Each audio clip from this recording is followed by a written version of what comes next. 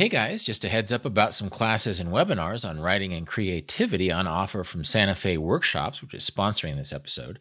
You might recall that I teach travel memoir classes for Santa Fe Workshops nearly every year. Right now, depending on my schedule, we're looking at a spring or a fall offering. And if you follow me on social media, you know that I'm stoked that Pico Iyer is offering a webinar entitled Across the World and Deep Within in mid-February. Right now, and I'm talking about within this coming week from January 27th to 29th, Santa Fe Workshops is offering a one-of-a-kind creativity webinar with Natalie Goldberg and Eddie Soloway. Natalie, as you may know, is a best-selling author and writing teacher, and Eddie is an award-winning photographer. Together, they're teaching an inspirational 3-day online seminar called 3 Simple Lines in the Color of Wind, which explores the intersection of words and images. The two artists will be in dialogue with each other on 3 successive days about the creative process, and you can join the webinar for just $145. Details in the show notes at rolfpotts.com/deviate or at santafeworkshops.com. Be sure to sign up for their newsletter for information on upcoming classes. All right, here's today's episode. By and large, there is a great reticence and fear and knee-jerk reaction towards the negative of traveling with children. And I will admit that when I first started traveling with Bodhi, I was kind of that dude who was like, this is the way my life's been. I'm not going to change. We're going to keep doing it. But I learned so quickly that children change everything about travel. Welcome to Deviate with Rolf Potts, where I talk with experts, public figures, and interesting people about fascinating topics that meander off topic. Today I talk with travel writer Bruce Kirkby, whose latest book, Blue Sky Kingdom, recounts the time he and his wife and his 2 young sons escaped the overconnected distractions of modern life in Canada by moving to a Tibetan Buddhist monastery in the Indian Himalayas for 3 months. We talk about the tensions one feels between the pull of ancient traditions and modern life in isolated parts of the world. We talk about the task of raising kids in a remote part of the world versus the distractions of parenthood back home in the face of social media and smartphones. And we talk about how showing up with a child as a traveler can really open doors to a local culture because it immediately gives people something to relate to. We also talk about how the experience of visiting a place for 3 months is different from visiting a place for 3 hours or 3 days, and how working with the TV film crew complicates the act of traveling with your family, as happened when Bruce did this for his Travel Channel show Big Crazy Family Adventure. We start by talking about the parallels between our careers and how his travel writing and TV presenting career got started. Let's listen in. Well, your book, Blue Sky Kingdom, is about you and your family's trip to a Tibetan part of India and spending a summer there. But before we dig into that adventure specifically, I want to compare notes a little bit because our careers have some parallels. I'm sort of a dirtbag version of your more adventurous version as a travel writer and photographer. I know that we both have reported from the Mergui Archipelago in Myanmar. Yes. We spent some time in Mongolia, but how did you? It feels like your career started as a rugged solo traveler, and then you started traveling with your wife, and then you started traveling with your kids. So what's an encapsulation of where your travel career has taken you in the last 20 or 30 years? Yeah, I'm going to come back to that word dirtbag, then, which I really enjoy. But it's been 30 years, and so the thumbnail is that I went to school to be an engineer in engineering physics. And I have to say, probably in my high school days, I always return to Michael Fox and his character in Family Ties as this influence. I wanted to be rich and have a corner office and a glassy tower and drive a red car. And so it's kind of the Michael P. Keaton thing. And I was good at math and science. And so I thought no point in doing business or commerce right out of high school. I'll go get an engineering degree and then combine that with commerce, and off I go. And in the process of that, the only engineering that really interested me was physics, which I just appreciated because it seemed practical. And that sounds like an odd thing to say, but you understood why the sky was blue and how electricity flowed and different things. And but the downside was the only careers were academia and research, which really didn't suit my personality. And I was in the process of trying to figure out what to do next. And I started guiding rafts on the Ottawa River. I was programming SQL databases in Ottawa. And very quickly, I realized in kind of the way your vagabonding book, everything is themed around the value of our time. And I was so aware at that point, and I've always wondered why I had this awareness, that I just simply couldn't trade my time for money, that those 2 days of the weekend were invaluable compared to the 5 days of the week. And so I was very lucky to have no obligations in terms of a mortgage or a car lease or anything. And I just decided to make the 2 days of the weekend the 7 days of my week. Basically, I just followed my nose from there, Rolf. I started guiding up in the Arctic. I actually ended up spending over 20 summers on doing raft and canoe expeditions up there, but that led to trips in the Alps in the winter and the Caribbean in the winter, and lots of guiding. And all of a sudden I was shooting photos about it and writing about it. So those were the things I pursued. And I met Christine, and she started coming on the trips, and I had children, and they've continued to come on the trips. So that's the long-winded nutshell. Yeah. Well, as you were describing the beginning of your career, I actually thought of your fellow Canadian Kate Harris, who sort of started very sciencey and became more and more adventurous. Are you familiar with her? Are you friendly with her? Kate is a dear friend, yes, and I've watched with great joy as her book, rightly so, rocketed to acclaim. I've read some of her sentences and just marveled over them. So yes, no, I'm very familiar with Kate, and I think she was probably a far better scientist and a far better writer than me, but I stumble along in her shadows. Yeah, maybe there's something Canadian about going into science and coming out an adventurer. So you had all of these adventures all over the world, by yourself through Arabia, with your wife across Iceland and Mongolia, and with your boys in places like France and the Republic of Georgia. Did you bring your boys to the Republic of Georgia? Yes, and that was quite Christine was an absolute, saint and iron-willed woman in that. Taj was 8 months old and still breastfeeding, and Bodhi was 3 years old at the time. And I learned with Bodhi that, I could no longer carry all the gear. With Bodhi, I could carry all the gear, and Christine could carry Bodhi, but we had to get ultralight gear. Then Taj came along. We needed animals. And so I reached out to friends about areas that they thought, might be interesting to explore with a pack animal. And a friend wrote back and said, the Caucasus of Georgia are just incredible. The people living in those high valleys, the shepherds, and it's kind of a land of milk and honey was the way they described it. So we went and bought some horses, but it's heinously hot there in the summer, and Georgia was struggling with war with Russia at the time, and so we did 70 days with pack horses through those mountains, and I often look back on that as a testament to Christine's strength. After all this traveling you've done by yourself with your wife and then later with your sons, what was it about this trip to this Himalayan region, this Tibetan region where India meets China and Pakistan? What motivated the journey that eventually became your Blue Sky Kingdom book? Yeah, I think that, the very root feeling or cause of that was this idea. My sense of my growing distraction and how I navigated the world, and we tie that to our smart devices now, and that was new at the time, and I don't think it was so much in the public vocabulary and understanding the impact these had on us and the efforts that were being made to kind of strip mine our attention. But I just was growing aware. I live in Kimberley, BC. It's a kind of quiet old mining turned ski town on the kind of Alberta, BC border.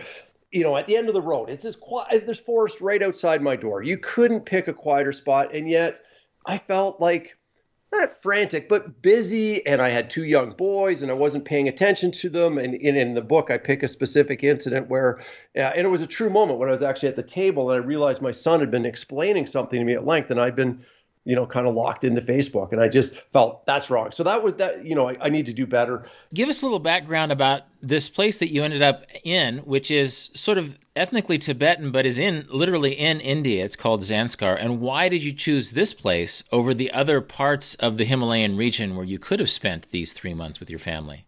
Obviously, there's all these kind of enclaves left across the Himalayas where Tibetan Buddhism exists, and it's seen as in so many different areas in our planet as modernity and change encroaches. The further down the road you go, or off the road, and the longer you hike, the more you feel, I don't want to say you have an intact experience, but that you get a glimpse of perhaps the way things used to be. And we can talk a little bit about whether there's some danger, in that, and why we can't accept impermanence. And I'm not suggesting we need to keep these as kind of these, passing by museums for tourists at all. But I was really interested in getting away from it all. And so I luckily have a large web of contacts who spent time in the Himalaya and started talking to them all. And there was always different reasons why different areas didn't make sense. Bhutan had, heavy forests in the lowlands. And I dreamed of kind of wandering these great treeless valleys. And Dolpo and Mustang in Nepal, obviously, since the snow leopard and other early writings have remained in our collective unconscious. But I ultimately talked to a man who's generally not so enthusiastic, and he started talking about Ladakh in general and Zanskar especially with such enthusiasm. And the line that he said that stuck with me was that if the Sherpas are a 9 out of 10 on the friendliness scale, and I'm sure you've spent time with the Sherpa people, and to me, I'd probably put them at about a 9.98, or they're very pleasant, genial, jolly people generally, and painting with a broad brush. And he was like, well, the Ladakhis are going to be, if the Sherpas are 9, the Ladakhis are 9.5. And that kind of cast the die. And Zanskar is a very large mountain valley caught between basically the north side of the Himalayas and the Tibetan Plateau. There's no easy way in or out.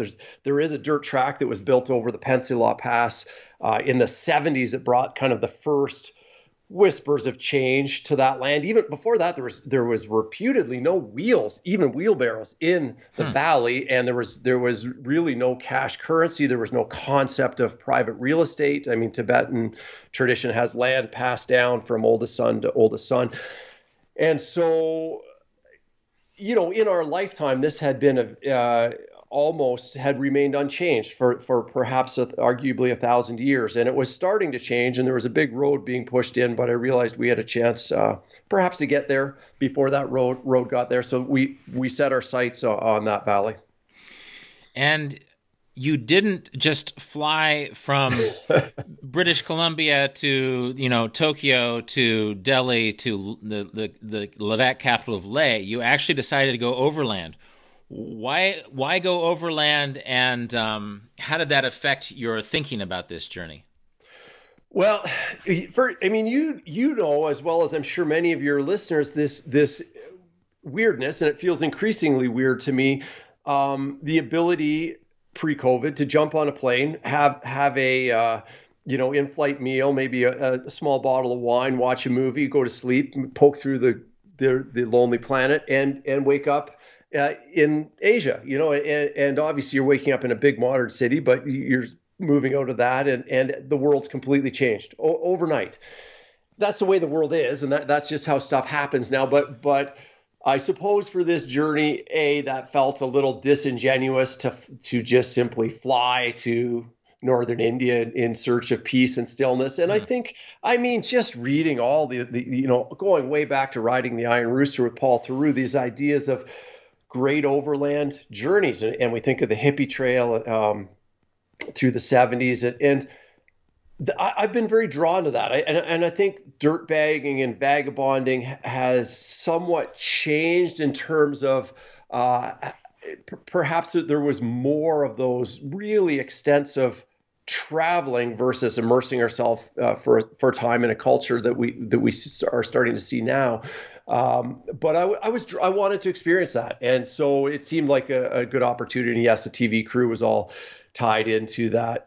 It was a wonderful part of the experience, but it paled in terms of the time we spent just simply living in an 8-foot by 8-foot mud brick room on the side of cliffs deep in the Himalayas. Your sons at the time, Bodhi was 7 and Taj was 3, I think. That's and right. You traveled with your kids a lot, but you're up at altitude. What kind of feedback did you get? Was there anxiety from your friends, thinking of taking your 2 quite young kids to this very, very isolated, far from modern hospitals part of the world? I think I probably had experienced more anxiety early on in my travels with them, but I would say By and large, there is a great reticence and fear and knee-jerk reaction towards the negative of traveling with children. And I will admit that when I first started traveling with Bodhi, I was kind of that dude who was like, this is the way my life's been. I'm not going to change. We're going to keep doing it. But I learned so quickly that children change everything about travel, and a lot for the better. That dawned on me when I took Bodhi or became clear to me, I should say, when I took Bodhi to Patagonia. But even when we landed that first day in Buenos Aires, we went out for Metalunas and some coffee in the morning, and high school students on the way to school, businessmen, construction workers were stopping and wanting to hold our 8-month-old son. And they're called him Cachete, the cheeks. And in that first 2 hours on the streets of Buenos Aires, I glimpsed how Bodhi was going to open the door to that culture I've been traveling for 20 plus years at that point in ways that I had never been able to navigate before. And I postulate that a lot of that is there's a real shared humanity in a child, and parents meeting parents, watching a child having a meltdown, know that there's an empathy there. And we show up as young 20-something travelers in different places in the world, and it seems strange that we don't work. What are we doing? And this has been discussed at length in kind of travel literature. But boy, when you show up with a child, it just, the doors open in an unbelievable way. And both with men and women, but there's a lot of a real sense of bond between local women and Christine. They could just see what she was doing, and they would say, you have to come and stay with us. You have to come and eat dinner with us. And it was absolutely unbelievable how we navigated Patagonia and southern Chile and Argentina with a child, rather than had Christine and I been alone. So, and I should also say, Rolf, I also really, really believe deeply that this offers an extraordinary value to the child. And I will give this example. So we had taken Bodhi down there when he was kind of 8 months to 10 months old, still pre-verbal largely. But everyone wanted to hold him. We would, you go out to dinner in Buenos Aires, and, most people aren't even hitting the steakhouse till midnight. And we'd be there at 8, and there'd be no one there. And so the chef would be like, my goodness, you can't eat a steak with a child at your table. Let me take him in the back. And off your child goes to the back. And, sometimes they'd bake bread and bring the bread out. Bodhi had rolled it and proudly showed it to us. But Bodhi learned to seek that attention, and that there was a valuing of the child. There was a sense of community that we have lost touch with in a way in North America, I would suggest. So what happened with Bodhi is that when we came home and we'd be in Starbucks lineup, he'd be making noises because he expected to interact. He'd expected other people to be interested in him, and they weren't. And he learned to stop seeking that attention. But I really strongly believe that a child on the road feels valued in a way they may not always at home by a broader community, and it has a really beneficial impact. So anyways, yeah, we continue traveling with the kids. Yeah, no, that's something I think you discover in places like Asia, and I realize Asia is a very huge place. It's hard to generalize about, but almost every place I've been in Asia really understands the family union as a very central part of their own lives. And even in my late 20s, when I was traveling, vagabonding across Asia for the first time, people would say, "Oh, you're 28. Do you have kids?" And when I said no, they seemed a little bit sad. Like they felt bad for me. They didn't have kids because obviously kids were such a big part of their lives. Another thing I discovered as I was traveling at that age is that when I traveled with my parents, who at the time were in their 60s and going a little bit gray, in places like China, people had so much respect for my parents. They were just really excited and interested in my parents in a way that older people don't sort of get that sort of respect in the United States. And so I think it's easy to over-idealize that sort of rugged, individualist, young traveler thing that happens, and forget sometimes that you really do humanize yourself when you bring kids along. Now, one thing that comes up in the story is that your oldest son, Bodhi, who was 7 at the time, was discovered to be on the autism spectrum. Is this something that was diagnosed before this journey? So Bodhi's diagnosis came when he was about 4.5. And so Christine and I had known for several years, and of course, this has become something I write about. But as a parent of a child on the spectrum, as a parent of any child that kind of falls under one of these umbrellas of ADHD or dyslexia or whatever, you begin with these series of interventions, which are, well-intentioned. They're born from a place of love. And so we hadn't shared with Bodhi his diagnosis. Our support counselors had said, look, he's too young for that. The time will come.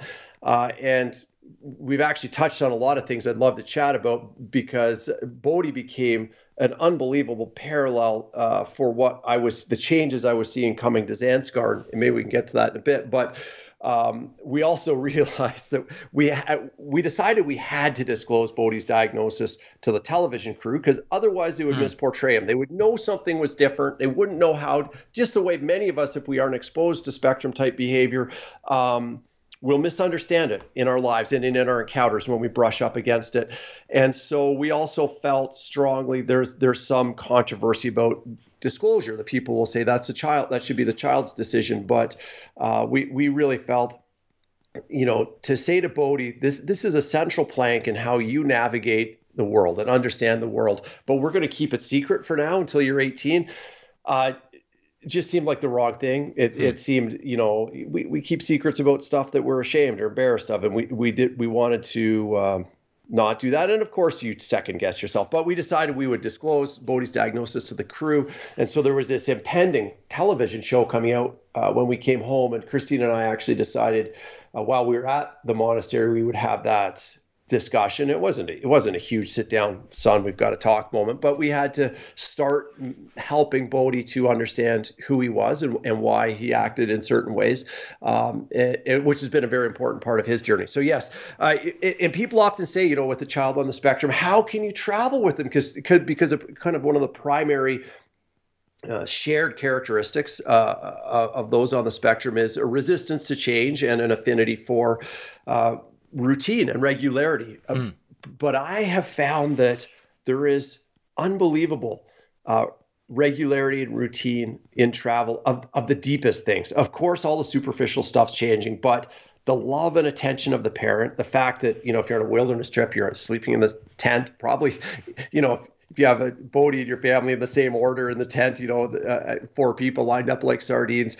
But basically you get up, you travel, you set up the tent, you eat. It's the same every day. And Bodhi has found immense comfort in that routine, and the same on the journey. I mean, we were going to a guest house every night. And yes, it might be in Beijing or Amdo or Qingdao, but Bodhi the road did not distress Bodhi in the way people felt it might. One interesting thing from the very beginning is the presence of the film crew. And I would think that would lend some aspects to Bodhi's experience of travel that might seem a little bit weird, a little bit unpredictable. But also, it was interesting to read your book just to see how it felt like it was sort of irritating to try to travel in front of a 16-person film crew. And so how did the film crew become involved? And simply because I have a little bit of experience with film crews myself, I can completely relate to the idea of trying to pretend to travel, for these people who sort of want you to do certain things over again, some of which have, they might be good at holding a camera, but aren't really that interested in travel, aren't that polite. How did the TV crew become involved, and what kind of challenges did that present to you and your family as you embarked on this journey? I should certainly say, as a kind of backdrop to this, that I had mixed feelings, and you will know this. I don't want to say you make these deals with the devil, but you to make a living through travel, to make a living through writing and photography. Everything isn't always a dream. There's some compromise, I guess, is the way I should put it. And so I'd been involved with television in the past, and certainly the adventures the more physical, jocular adventures, if you will, I was pursuing some ways of filming some of those. And one of the producers I was in touch with, I really wasn't pitching this idea to him. I just was talking to him one day and said, look, I'm going to be away for the next half year or 9 months because I'm going to Zanskar with my family. And he was an Australian guy, really good guy. And he said, oh, mate, hold on. That could be it. This is the ultimate family relocation.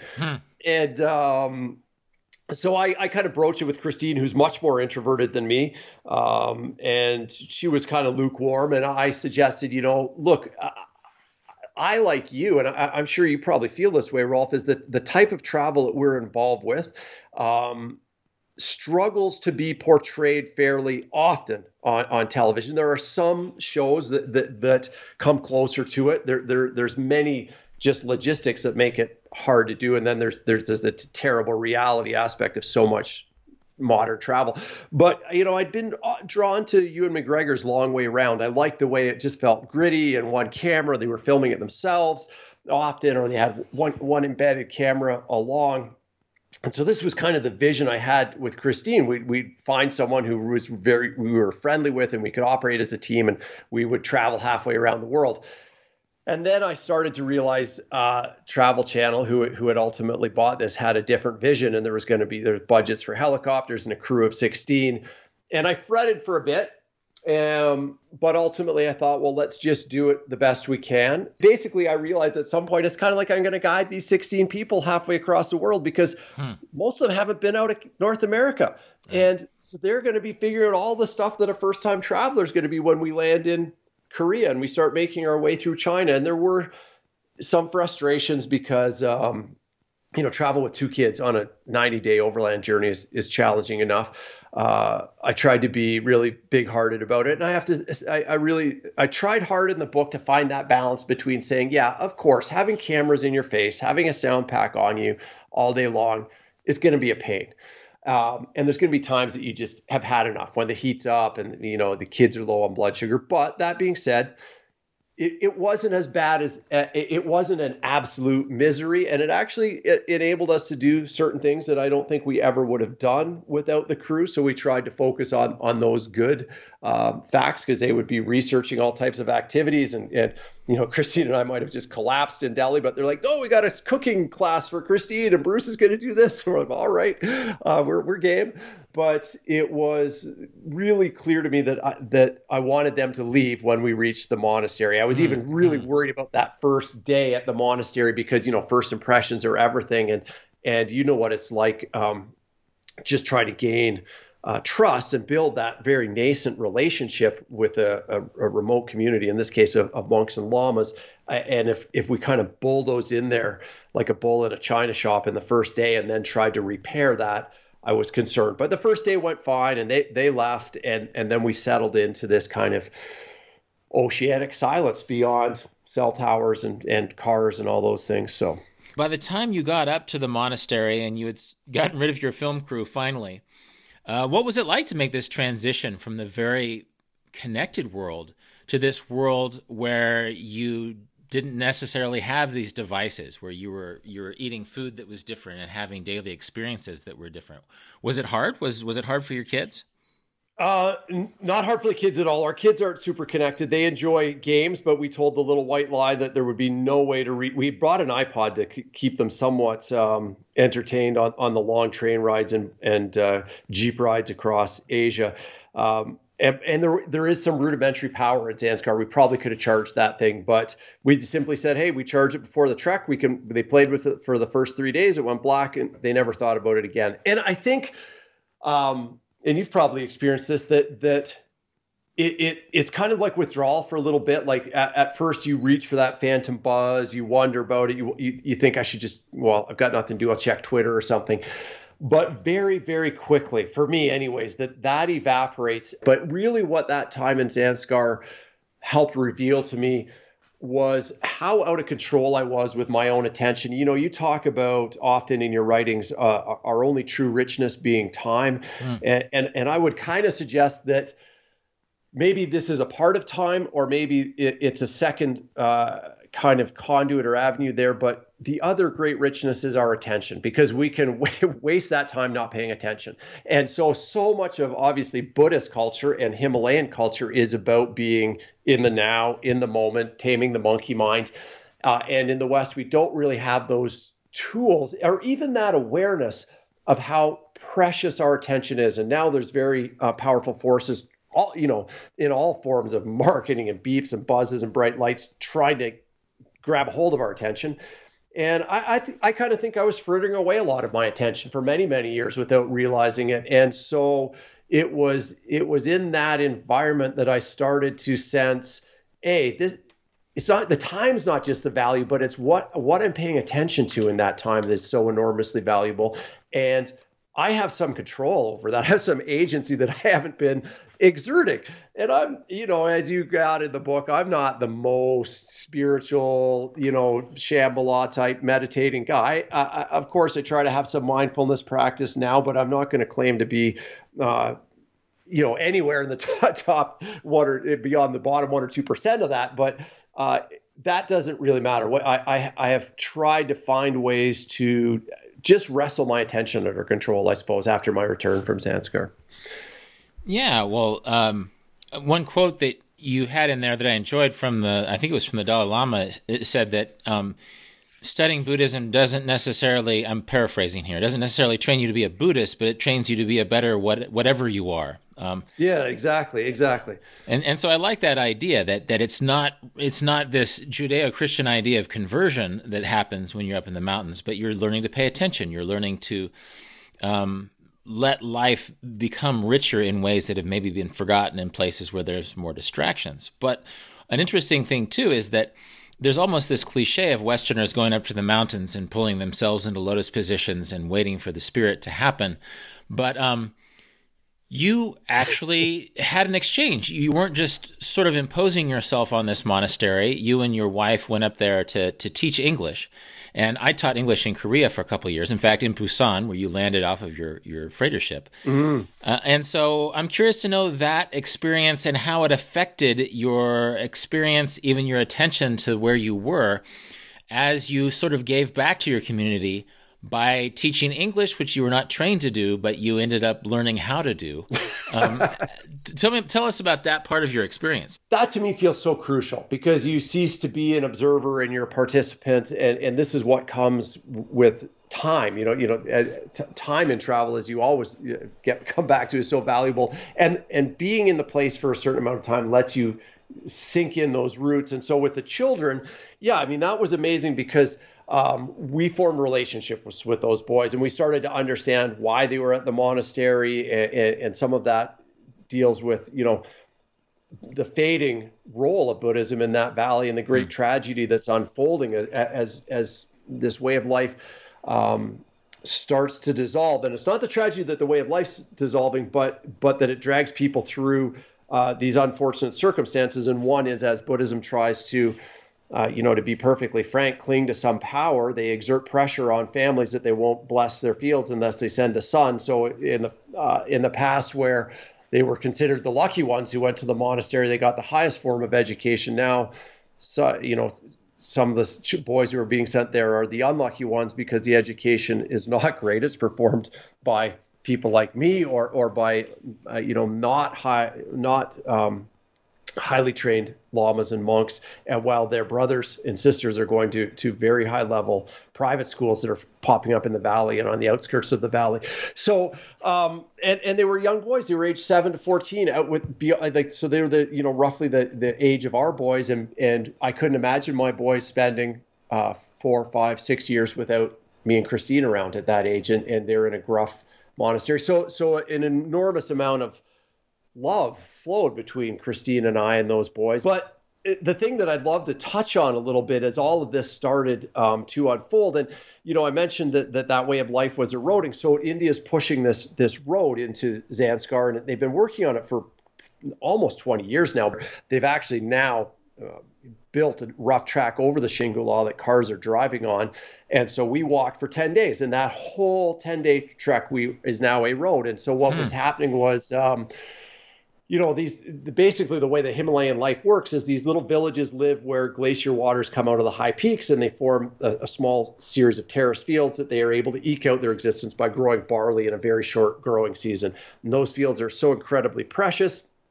But now with the children going away to private schools, which is a good thing, the parents can no longer work the fields, so they sell them to Indian multinationals, and many of them are now trying to find a way into the modern economy, and they're setting up little huts on the side of the road to sell pop and Ichiban noodles to long distance truck drivers coming from Manali or Srinagar. And to me, there felt like an immense sadness in that, and we have to be so careful, I think, Rolf, when we talk about change, and there was the irony that Buddhism's all about impermanence. But really what I left that valley feeling was how, unless we're very careful, and I'm not quite sure how we can be this careful, we see this all around the world as this great momentum of modern culture, this monolith, it just plows into these areas that are existing on the fringe, and they are absorbed.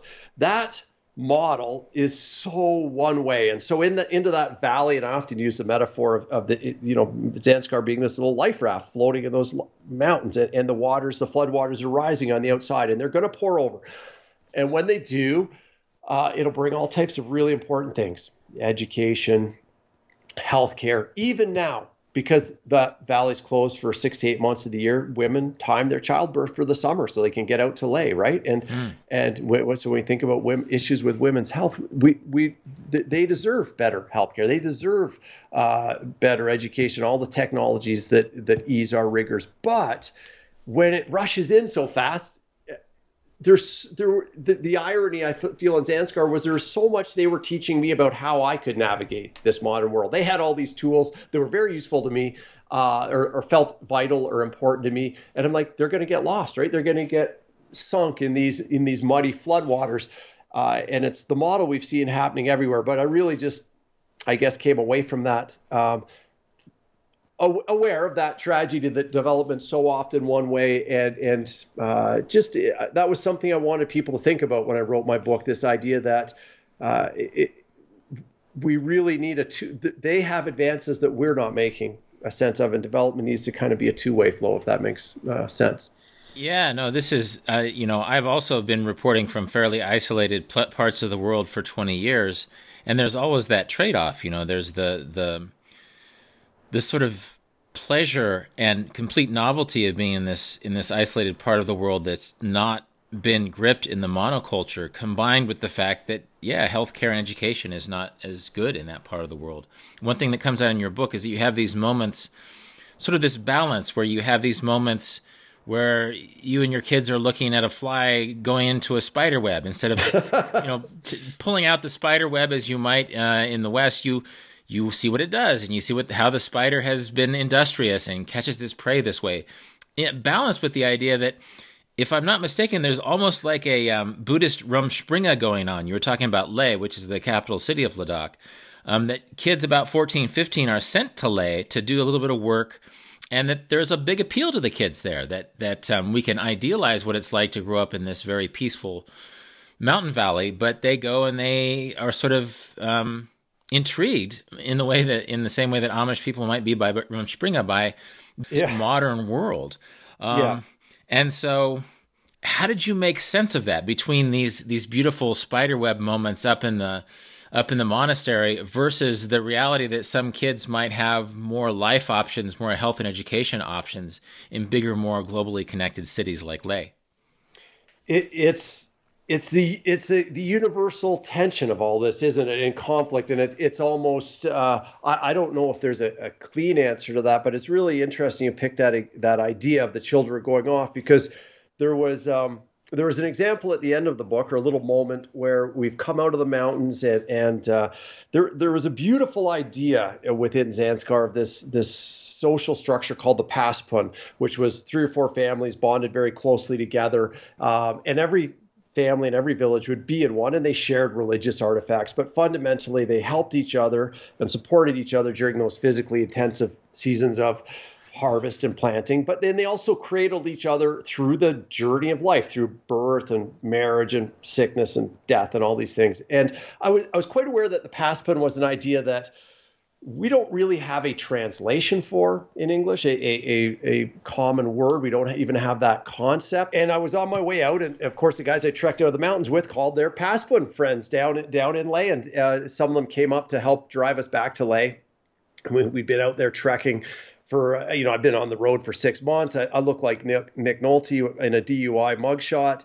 And I was wearing the old wool robe from Zanskar that Lamo and Gell had given me. And this fellow showed up, and he could have walked off the streets in New York. He had like bookish glasses and perfectly coiffed hair and nice, clean, puffy jacket and blue jeans.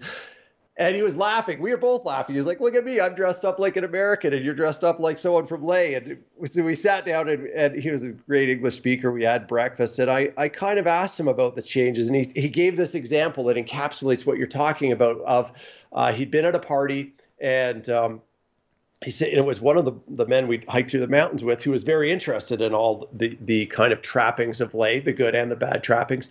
And he said, I went to his father's party a couple months ago, and he's like, his father is a farmer. You know, he grows these crops. He's a biologist. He understands when this bird shows up, when to plant the barley. He built his plows by hand. He built his house. He's a water irrigation engineer. He keeps all the irrigation going from the glacier. He's also, a historian. He understands everything about his village. He's an entertainer. He can sing not just one song, but 200. He went on and on and on about, we can picture that type of homesteading style individual. And he said, the thing is, he's not uncommon. Every single man in Zanskar is like that. And I would argue that every single woman is too, of a certain age. And he's like, look at me. What can I do? I can program a computer. But he's like, what can I do? How can I fight against this? So he felt that sense of loss. He was also drawn. And so I think we all are struggling with how that change makes sense. I mean, I totally get it that the kids, they go to Leh, they can make some easy money. They come back with some nice clothes, and that's very, very attractive to the village children.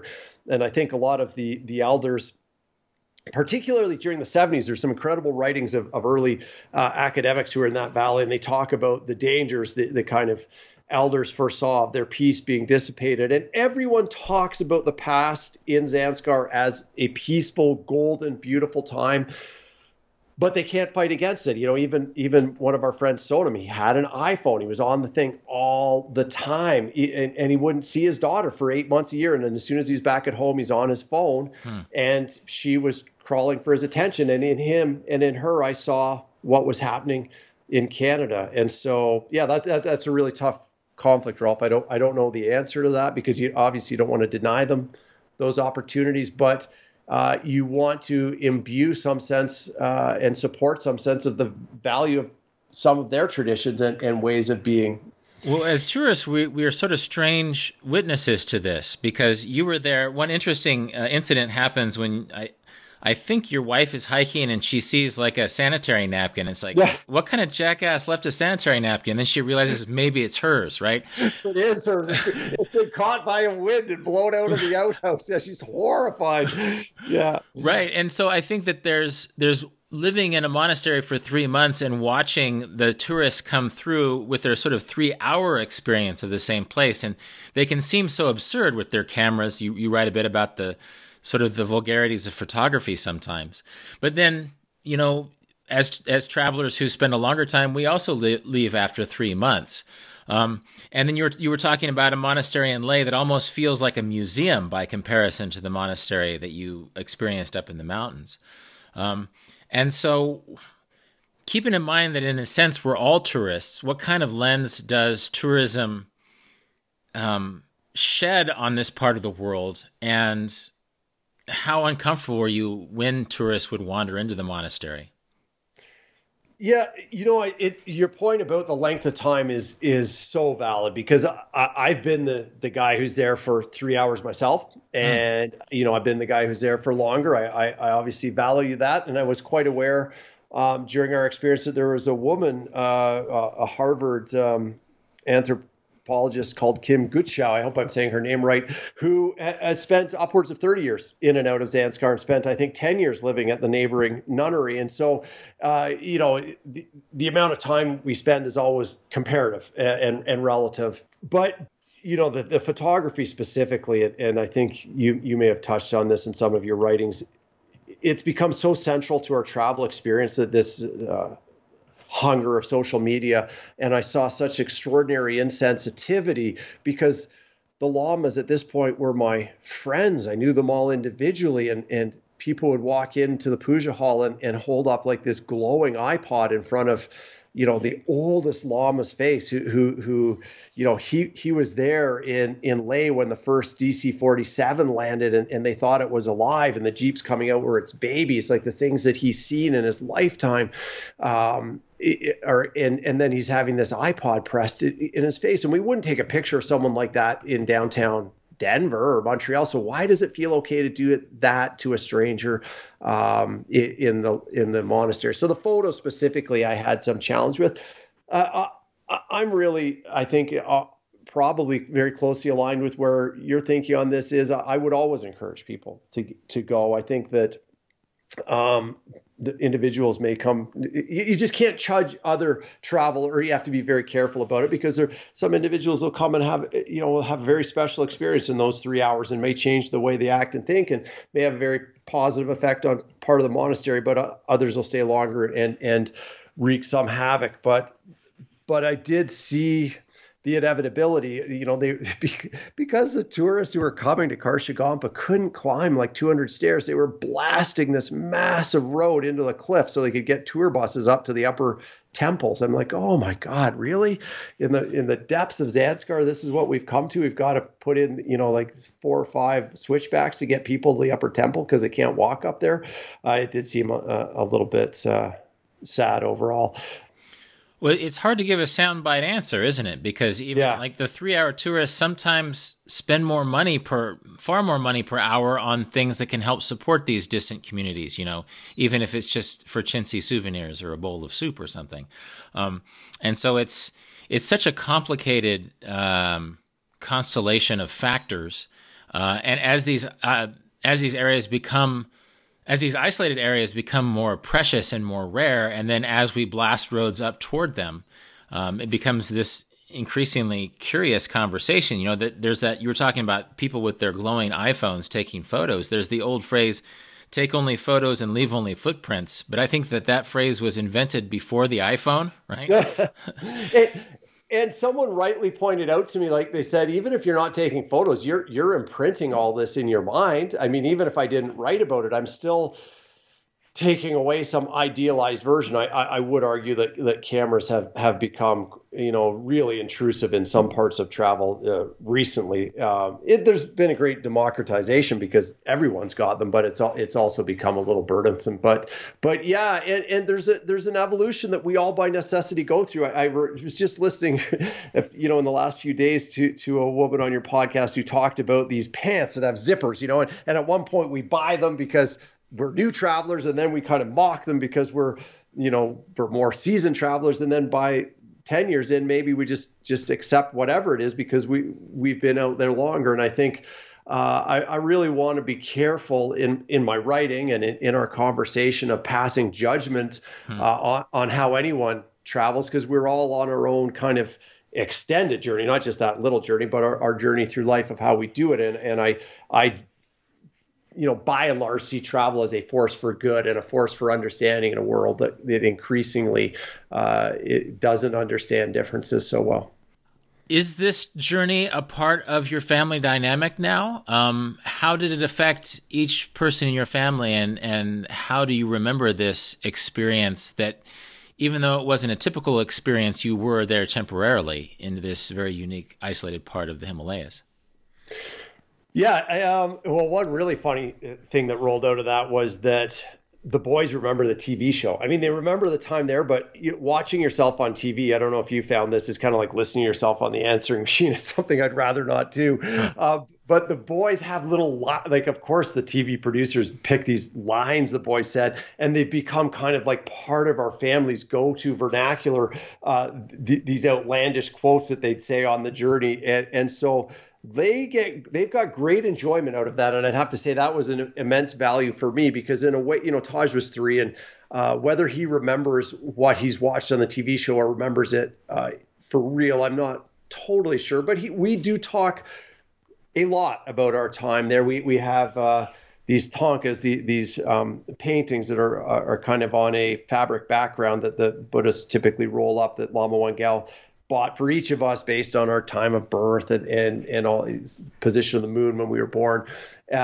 and we have them sitting over our dining room table, and we have little incense burners around, and little Buddha statues and whatnot. But to me, the real thing I suppose that endured as a family unit is the sense of when all that other stuff was stripped away, how strong the bonds grew between us. And I could only kind of try to capture that by saying it felt like when I looked into my son's eyes, I was gazing into a deeper pool of water. The connection just felt, and I had experienced this on other journeys, and I think this comes and goes. Those waters get roughened, and so we've made a real effort ever since to continue going on big trips where we were away from everything and just with each other, and it feels like it rejuvenates those bonds. I never see a single trip as changing us forever. You know, there's kind of that romantic version. I went on a trip and came back a new person. Well, we're the accumulation of all the minutes and hours and weeks we've been alive, really, and how we integrate that.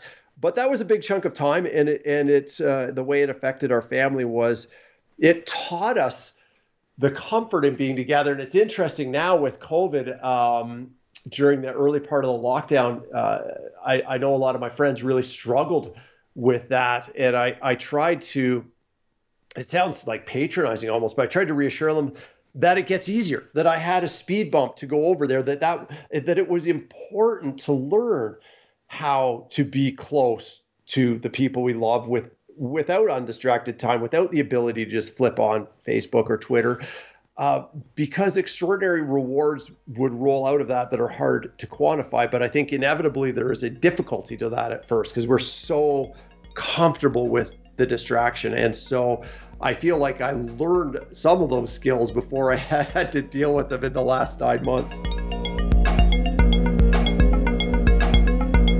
This has been Deviate with Rolf Potts. A reminder, if you enjoy my podcast from week to week, to share your favorite episodes with friends who might be interested, and to spread the word by leaving a friendly rating or review at whichever podcasting service you use to listen to Deviate. More about everything that was just mentioned, including links to Bruce Kirkby's book, Blue Sky Kingdom, can be found in the show notes at rolfpotts.com/deviate. And as always, you can contact me with insights or questions at deviate@rolfpotts.com. This episode was produced by Justin Glow. Cedar Van Tassel does the theme music. Jan Futterman does the show notes. Thanks for listening, and I hope you tune in for future episodes of Deviate with Rolf Potts.